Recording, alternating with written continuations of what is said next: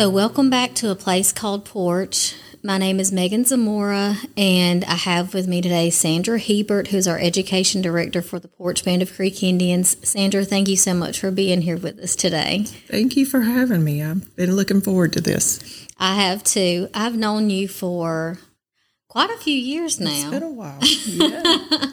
Because even before I started working here for the tribe, of course, I was a student, and I kind of knew you through email exchanges and all that kind of sort of thing. But you've been part and parcel of the tribal family now for how many years? Well, there's a dispute about that between me and HR. I say 30 years. They say 29 years. But I think actually they just did not count the first year I was here because I was a part-time employee. Oh, so yeah, I count that year though, so 30 years. Yeah, I would count it too, Sandra. That's really remarkable. I had no idea that you had been here for that long. That is a long time. Yeah. And when you look back at it, it really, I mean, my children, I came here, I wasn't married, I didn't have children. Now my children are grown and my grandchildren are, getting there. So yeah, it's been a long time. Mm-hmm. My whole life as an adult, really. Mm-hmm. So whenever you first started here, you could not have been further from education. No. Where were you working during that time? Yeah, well, when I was initially hired, I was a probation officer. And I think I was actually the first one the tribe had. So, yeah, it's been a long journey from there to here. But, yeah, that was some really good times, though. How did you make your way to Poarch? Well, I was finishing up at Troy University, working on a master's. I was about halfway through, and my aunt saw the ad in the paper, and they were, of course, wanting me to come back home. And so home to me is Uri, Little River area. So she saw the ad in the paper, and she called me. She's like, "Would you be interested?" I was a criminal justice major, and she said, "This might be a good, foot in the door for you." And I was like, "Okay." So I put in the application, came down and interviewed, and I got the position, which I really wasn't expecting. I thought it'd just be a good experience to interview anyway. But yeah, so it worked out, and here I am. So you started off as a probation officer, and then what came next? How'd you end up in education? I was probation. I went from probation. I actually went to human resources for a little while. Okay. And the funding, back then everything was grant funded, so there was very little tribal funds. So the funding disappeared for probation. So that's when I went to HR. A little bit later, they got funding for it again, so I went back to probation. And then I went to family services, which at the time was called social services, and started over there as a case manager. So it was just an opportunity to have more of a, I guess to use some of my skills. And we really were working a lot with the same clientele. Mm-hmm. There was a lot of overlap there. So, so I went to family services and stayed there for a good while. And then at what point did you get to education? I was in family services maybe 8-9 years over there. I did case management first, and then was director of family services. Then, just needing a change, I went to tribal planning and development, which was at that time is a very small department. It encompassed the environmental department as well. So I was really hesitant about that because environmental issues I don't know a lot about. That wasn't my thing. But I really liked the planning part of it. I liked seeing where the tribe could go. So I did that for about a year, and then the education position came open. And I joked for years that if it came open, I was going to, apply for it. Mm-hmm. And I think there were probably 4 or 5 people over maybe 3 or 4 year period. So it was kind of like that door kept revolving in education. And finally it's like, I think maybe the time is right. So yeah, so I applied for that, and my baby was 5, I believe, at that time. Mm-hmm. And he's 22 now. So I've spent the majority of my time, I guess you'd say, in education. Yeah. So what changes, because you were hired shortly after the tribe received its federal recognition. Because we've been federally recognized now for, we were federally recognized August 11th, 1984. We've been recognized now for 38 years. Yeah. So you came on board pretty early on in that time period, and can you just describe what the landscape of the tribe looked like then versus what it looks like now? Right. Well, there's been so many changes since that time. I mean, if I think back to that, my first office was in the old schoolhouse, and that was pretty much the hub. I mean, the building, I forgot now what it's called, 200, the old long metal building. I think that was kind of the tribal administration, and all those, offices were in there. But everybody else was pretty much up at the old school. And that's when they had built on the addition up top. And so, that was kind of the buildings here. And a little bit later on, they did building 300. So you see the housing units coming up, bingo is still bingo, and there's not a lot going on over there. But you kept hearing, we're going to get that casino. And so that was a long time you were hearing that kind of scuttlebutt, and it's like, when, and we all knew that things would change when that happened. But, it was like anything else. It's coming, but you don't have a time frame on it. So I think, things just went on as usual over here, but you're seeing little changes here and little changes there. And then it happened, and it's like everything changed. So, it kind of makes me sad to think about it, because things were, in a sense, so much better back then. I feel like everybody really supported each other in a really a different way. So I think when we talk about support, a lot of times you think money, you think financial. And so, there was a lot of need in the departments. There was a lot of need in the community financially, but then you had that support in another way, which was people looking out for each other. And there just didn't seem to be as much, I hate to say it, but pettiness. There's a kind of a lot of that goes on sometimes. So it really is, you felt closer to your coworkers. You felt more a spirit of community. And I don't think we have that quite as much anymore. I'd love to see that. But, I don't think that's just related to the tribe. I think that's in general in this country is things have changed over the years. The culture has evolved. Absolutely. Yeah. I can definitely see that. And I think that COVID really hasn't done much to help that. I agree completely. Yeah. I hear a lot of stories about how it was back then, and I wonder sometimes too if it made a difference that the workforce was so much smaller. I think it definitely did. Back then, of course, you knew everybody. And if a new person came in, it was like, oh my gosh, who is that? You had to go get to know them and meet them. And sometimes you clicked, sometimes you didn't, but you still supported each other, I think, because you needed one another.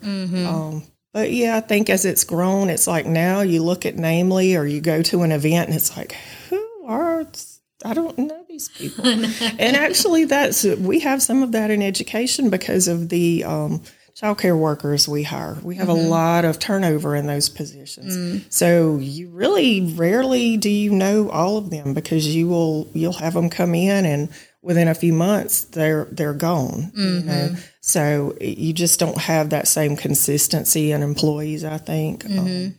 But yeah, the size of the tribe is just the employees. It's amazing compared to where we were. Oh, I can imagine. Who were some of the people that you were working with back then? Well, Tim Martin is the person who hired me. He was tribal administrator at that time. Ginger Stabler she was Ginger Fay then. She was still in HR, running that department. Donna McGee White was the first person that I really worked closely with, because she was the tribal court director. So as probation, we worked really close together. God, Jim, of course, Jim Shiver, he's been here forever and then left, but he was one of the first people, to kind of make you feel welcome, because that's just the kind of person he was. He was an environmental. He was actually doing facilities at that time. Okay, that's right. Okay. Yep. And Kenny, I got to mention Kenny Shivers. Kenny and I hit it off really early. I think he was still dispatching at the time. I forgot he did that. Way, way back that he and Connie and I kind of got to know each other well. And all the police officers, because when you're doing probation, you work closely with them. So I was thinking about that the other day. We've lost most of those police officers. I mean, they've passed on. The crew that was here when I started. So again, it's kind of sad when you look back at that. It's tough. I mean, change is tough. It is tough. And there's good things that come out of it, and then there's just really hard things that come out of it sometimes too. That's true. And I'm very sentimental. So, I don't know. I can get on those days that you start thinking about that stuff, and it just really kind of is depressing. Yeah, it can be for sure. Yeah. Because we've seen such an evolution here at the tribe, and there are those moments where you definitely feel that sense of strong community and unification and camaraderie. But then a lot of days I kind of feel like everybody is has gotten so singularly focused on just their area that sometimes you don't really overlap as much as what you used to, because with a smaller operation, you're going to wear multiple hats, and there's going to be more overlap, I would imagine. Yeah. And I think as an organization grows and people get more specialized in their area, there's not as much overlap. Yeah, I think that's a good point. And also, we used to have to get together to make decisions or, whatever we were doing. There were a lot of meetings, and now, you can quickly email somebody or text somebody, and you get you get the answer you're looking for, but there's not that time to kind of get to know each other and, how's your family and that kind of thing. And I think that's where we miss a lot, because when you don't know things like that about each other, sometimes you don't know the struggles either. That's true. And so it's really easy to get upset with people, I think, sometimes when you don't know personally kind of what's going on. And so I think when you have a smaller workforce like we used to, you knew that if somebody's mom was sick or, they were having some kind of issue, you knew that and could give a little more grace. And so now it's like you don't always know, and your mind really doesn't go there sometimes. So it's like, well, you just don't want to work with me, or you don't want to help me, or whatever. Yeah. So, I think bruised feelings and egos sometimes arise when it's maybe a misunderstanding. But, I appreciate the fact that we can text and email. Don't get me wrong. I like that. But, it does kind of take some of that human connection out. Sure.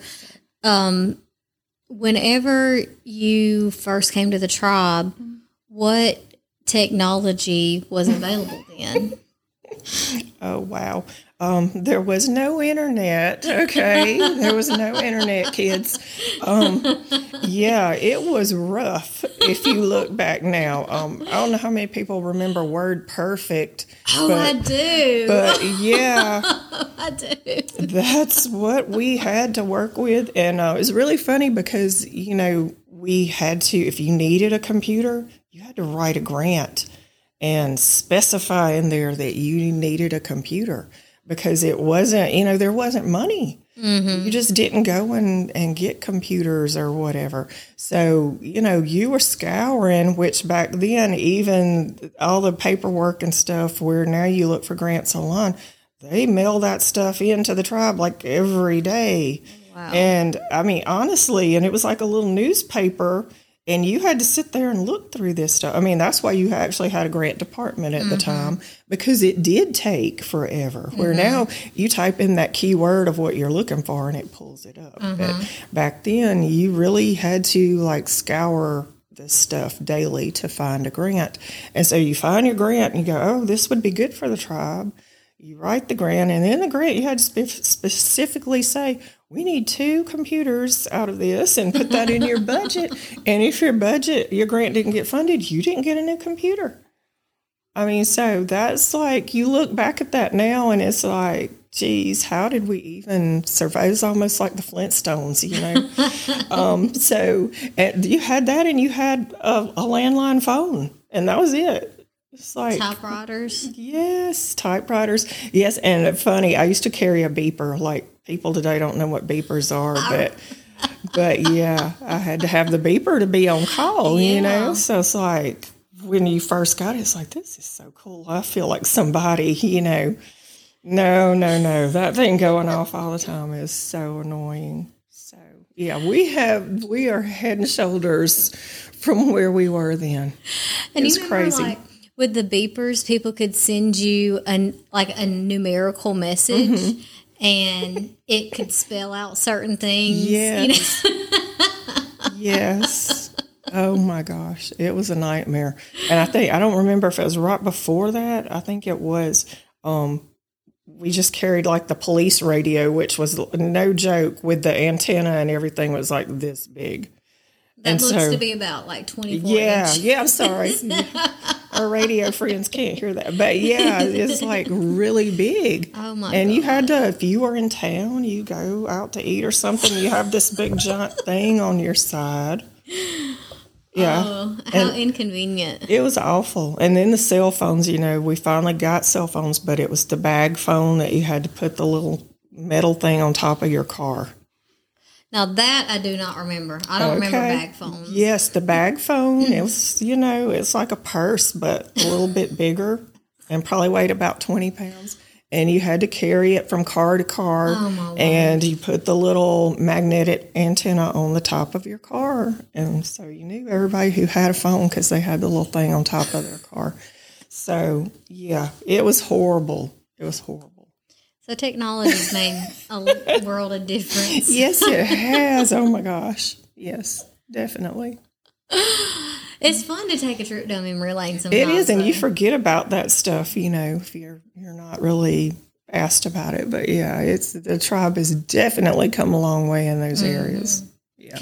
And one thing that I find so interesting too is, and I've made this comment several times, but you think, man, we've made so much progress, but that work is never done. No.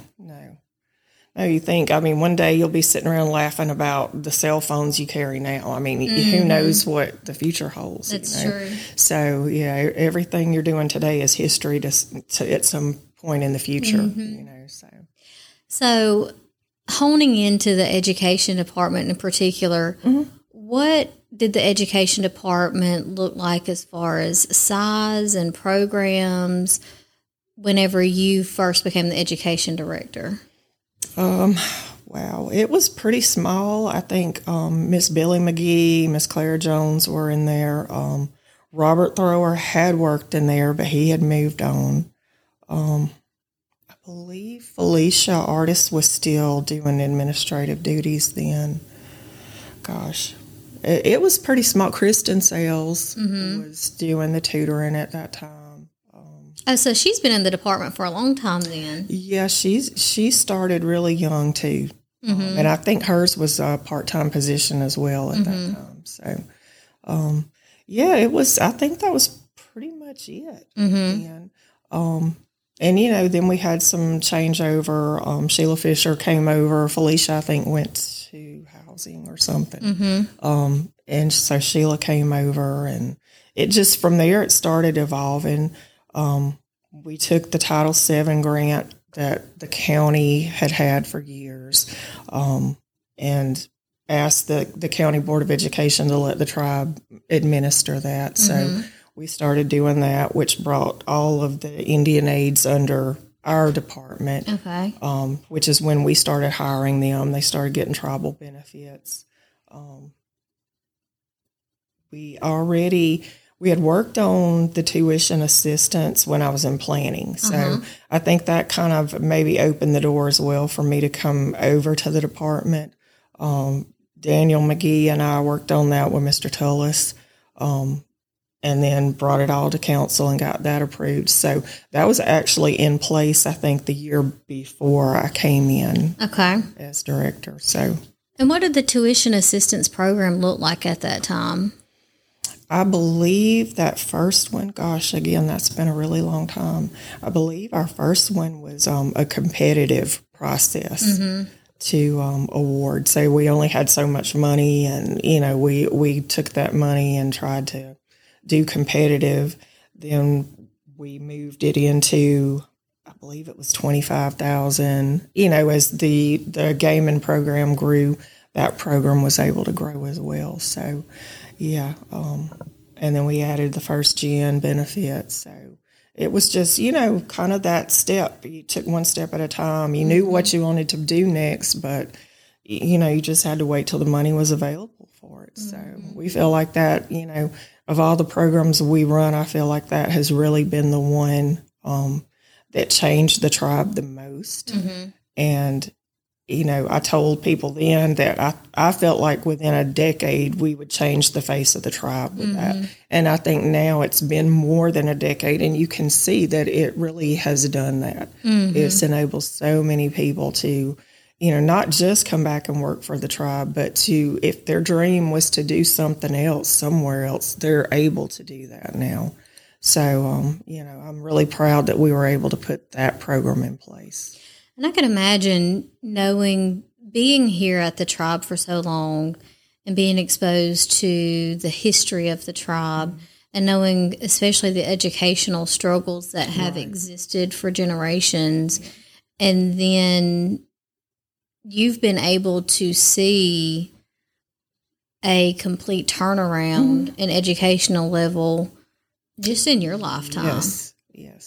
It's amazing. And I think, the other side of that is we've went from, people struggling to get any education to, the sky is basically the limit at this point for tribal members and first gen. And the other end of that spectrum now is working with the Learning Center. And we were joking about that when I came in.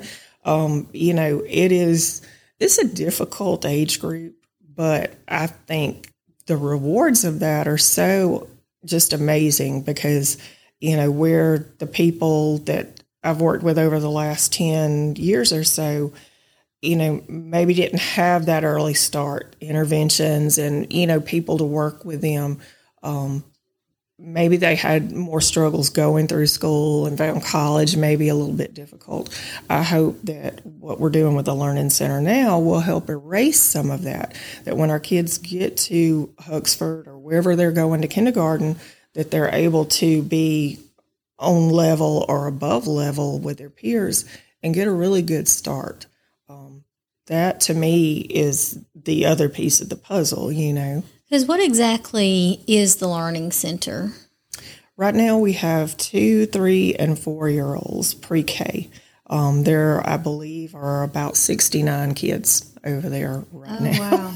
So, yeah, we have 2 classrooms of each except for our 2K. And it really should be 2 classrooms. We just don't have the space to spread them out. So, we have 16 in the 2K. So, yeah, it's a lot. And those ladies, I mean, my hat's off to them, really, because I love kids. I love them, but I couldn't do it all day, every day like they do. Especially for that young, too. Yeah.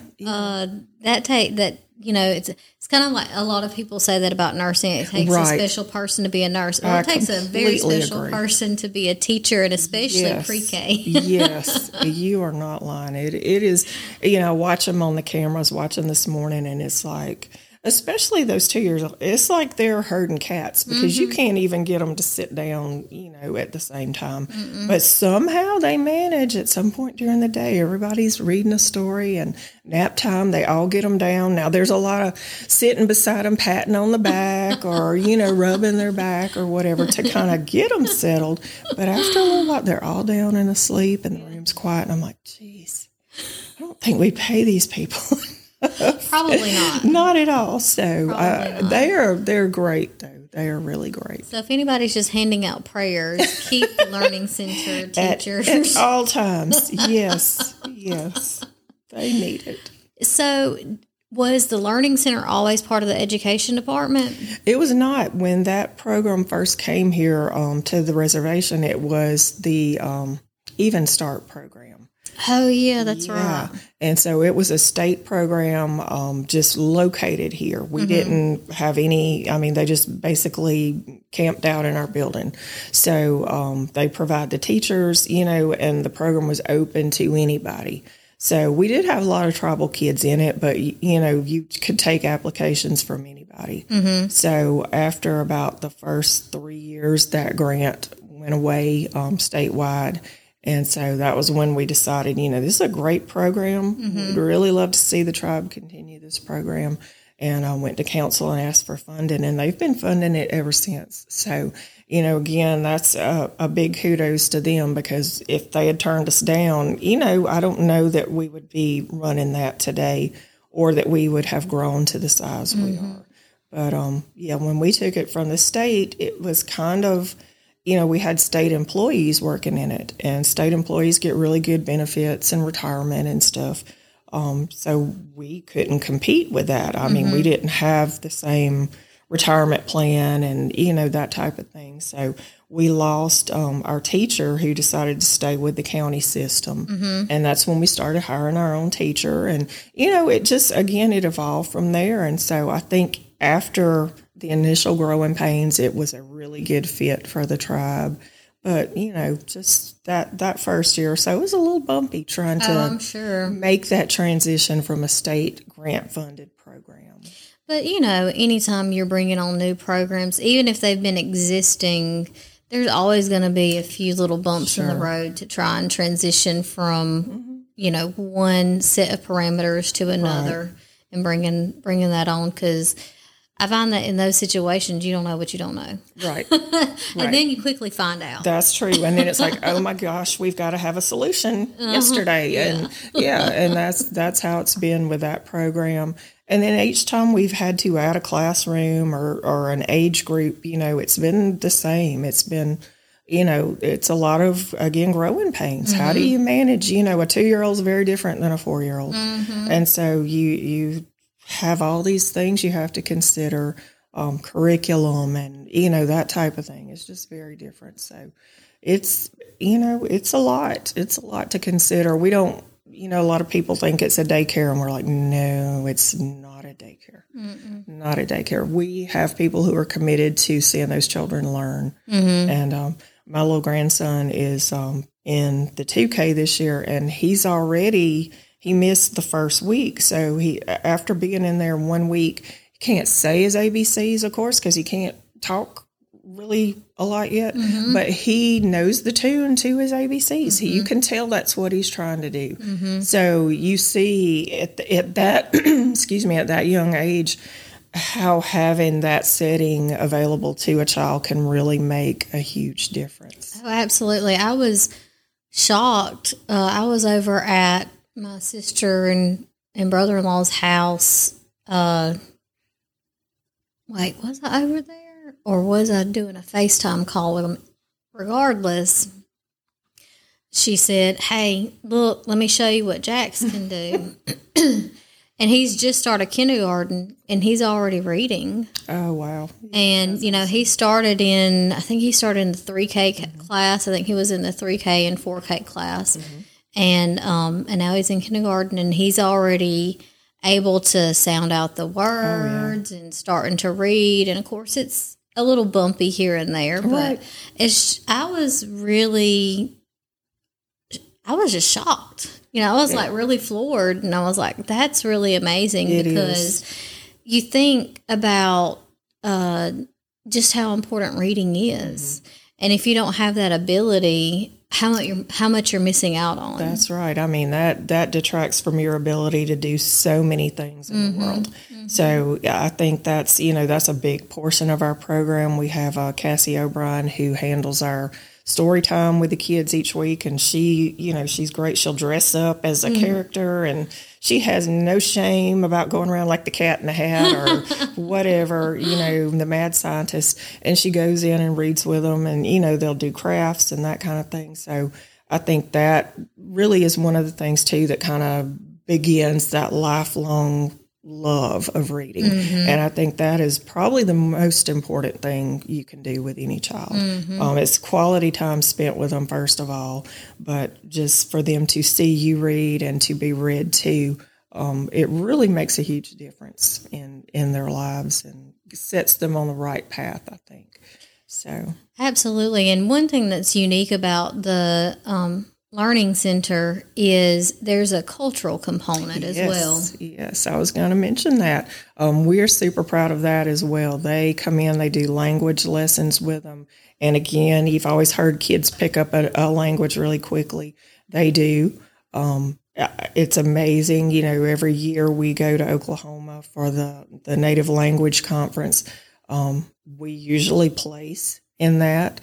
So I think, it's just amazing to watch them go from, barely speaking words at all, even in English, to where they're able to do an entire skit or a song in Creek. So it really, I think it opens that door of curiosity to them about their heritage. I think they try to instill like the characters, the animals, all these things that, they're learning without really realizing they're learning. Right. So they make it fun, but it's also, very educational for them. And we've done surveys with parents in the community, and what I see a lot is they would like to do more of the traditional dance. And so that, to me, I hope is somewhere we can grow in the next few years, to not only do the language but the dance, because I know for a lot of people that's a huge passion for a lot of people in the community.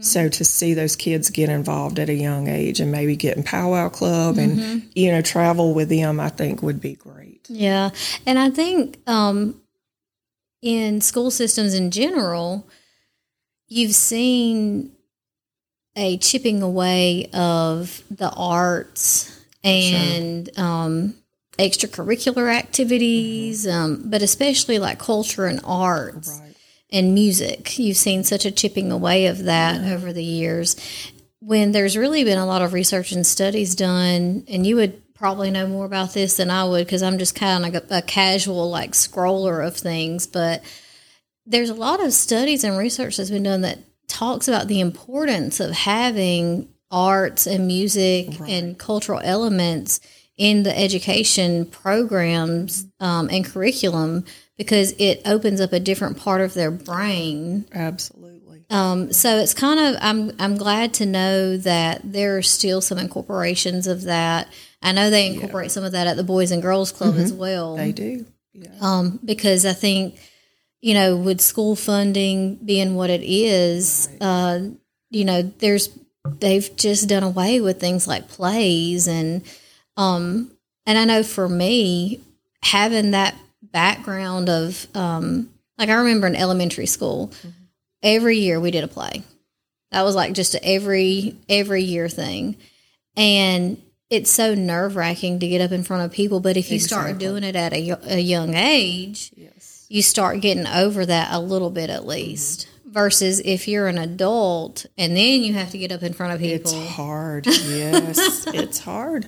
And I think that's a good point, too. I think that, having them do the plays and stuff for going out to Oklahoma, getting prepared for that, we try to put them out there so they do get that exposure at a young age. And then hopefully they're building on that again if they're in powwow club or whatever their interest is. They grow through that. They learn not to be so afraid of being in front of a group of people. And I think that's really important. I was horribly shy my whole life. And so it's been, it was not something that we did through school when I was growing up. I didn't get that opportunity. So anything I've done, it's been like I've made myself. And I even like preparing for this, I was like, oh my gosh, I'm so nervous. And it's like, it's just Megan, it's okay. But, you think about those things. And so I think, the more exposure you can give to them at a young age, the better. And hopefully it'll make their life easier as they get older and they get to school and have to do presentations, and then they get in the workplace and have to do meetings and presentations. That is something that they've known from a very young age how to do. And they're not intimidated by it. Yeah. Exactly. What challenges are you seeing in education these days? We see a lot, and honestly, I'm really worried, overall about the state of education and through the whole country, basically. You're seeing that a lot of teachers during COVID have left the workforce. They lost a lot to retirement. I think a lot of people are just burnt out, to be honest. I saw they're taking, basically, if you have a bachelor's degree now in any area, you can teach. If you have 4 years in the military, you can teach. And so there's absolutely nothing wrong with that. I mean, I want to make that clear. I'm not against that, but I feel like there's something maybe missing in that component. They wouldn't send a teacher to school to specialize in that if it was something anybody could do, So I think certainly while you could go in and hold down a class for a while, I don't know that that's something you want for your children every year. You do at some point want them to have a certified teacher that, knows the ins and outs of education. So, I know that's a problem across the country. It's a problem here. And we've been blessed in our program. We do have the certified teachers, but as you have turnover in those positions, it could become a problem. Sure. And of course, our big problem again is with child care workers, keeping somebody in the afternoons with the kids. And I think again, that's the workforce as a whole. You've just seen a lot of people leave the workforce. And I think you're right about that, Sandra. I think that from other people that I've talked to, it's a big issue everywhere, right. And it's hitting a lot of our tribal entities, yes. And it's a little scary because you recognize at that point you can't have just a room full of directors. You can't just have a room full of executive management That's team true. People. You have to have, your workforce is your backbone. Right. If you don't have your workforce, the work's not getting done. Not at all. No. It's not getting done, because, how many C-suite employees or directors are going to go watch a 2K class? That's right. I don't see that happen. And I don't know that I would want that to happen. Me either.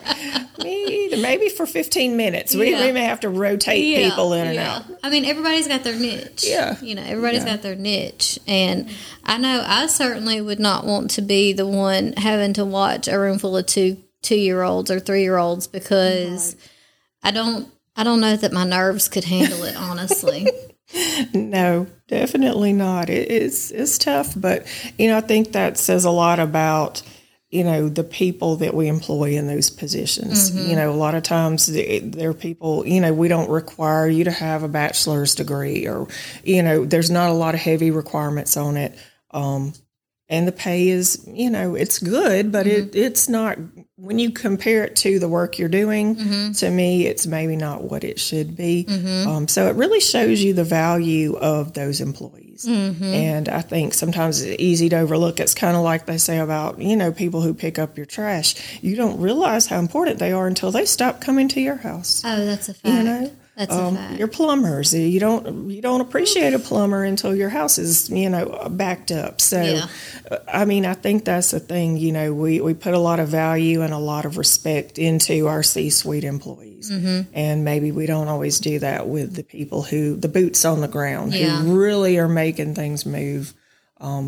That's, to me, it's important to recognize those folks as well. What does the future of education look like, do you think? I firmly believe, and this is just me, I don't have any insight, into what the council is doing any more than anybody else, I would say. I feel like at some point there will be a school here. I hope there's a school here. I don't know how far down the road that would be, but I really feel like we're ready. And, we did this big deal 10, 12 years ago about, looking at do we want to do that? And the price was astronomical, as you would expect.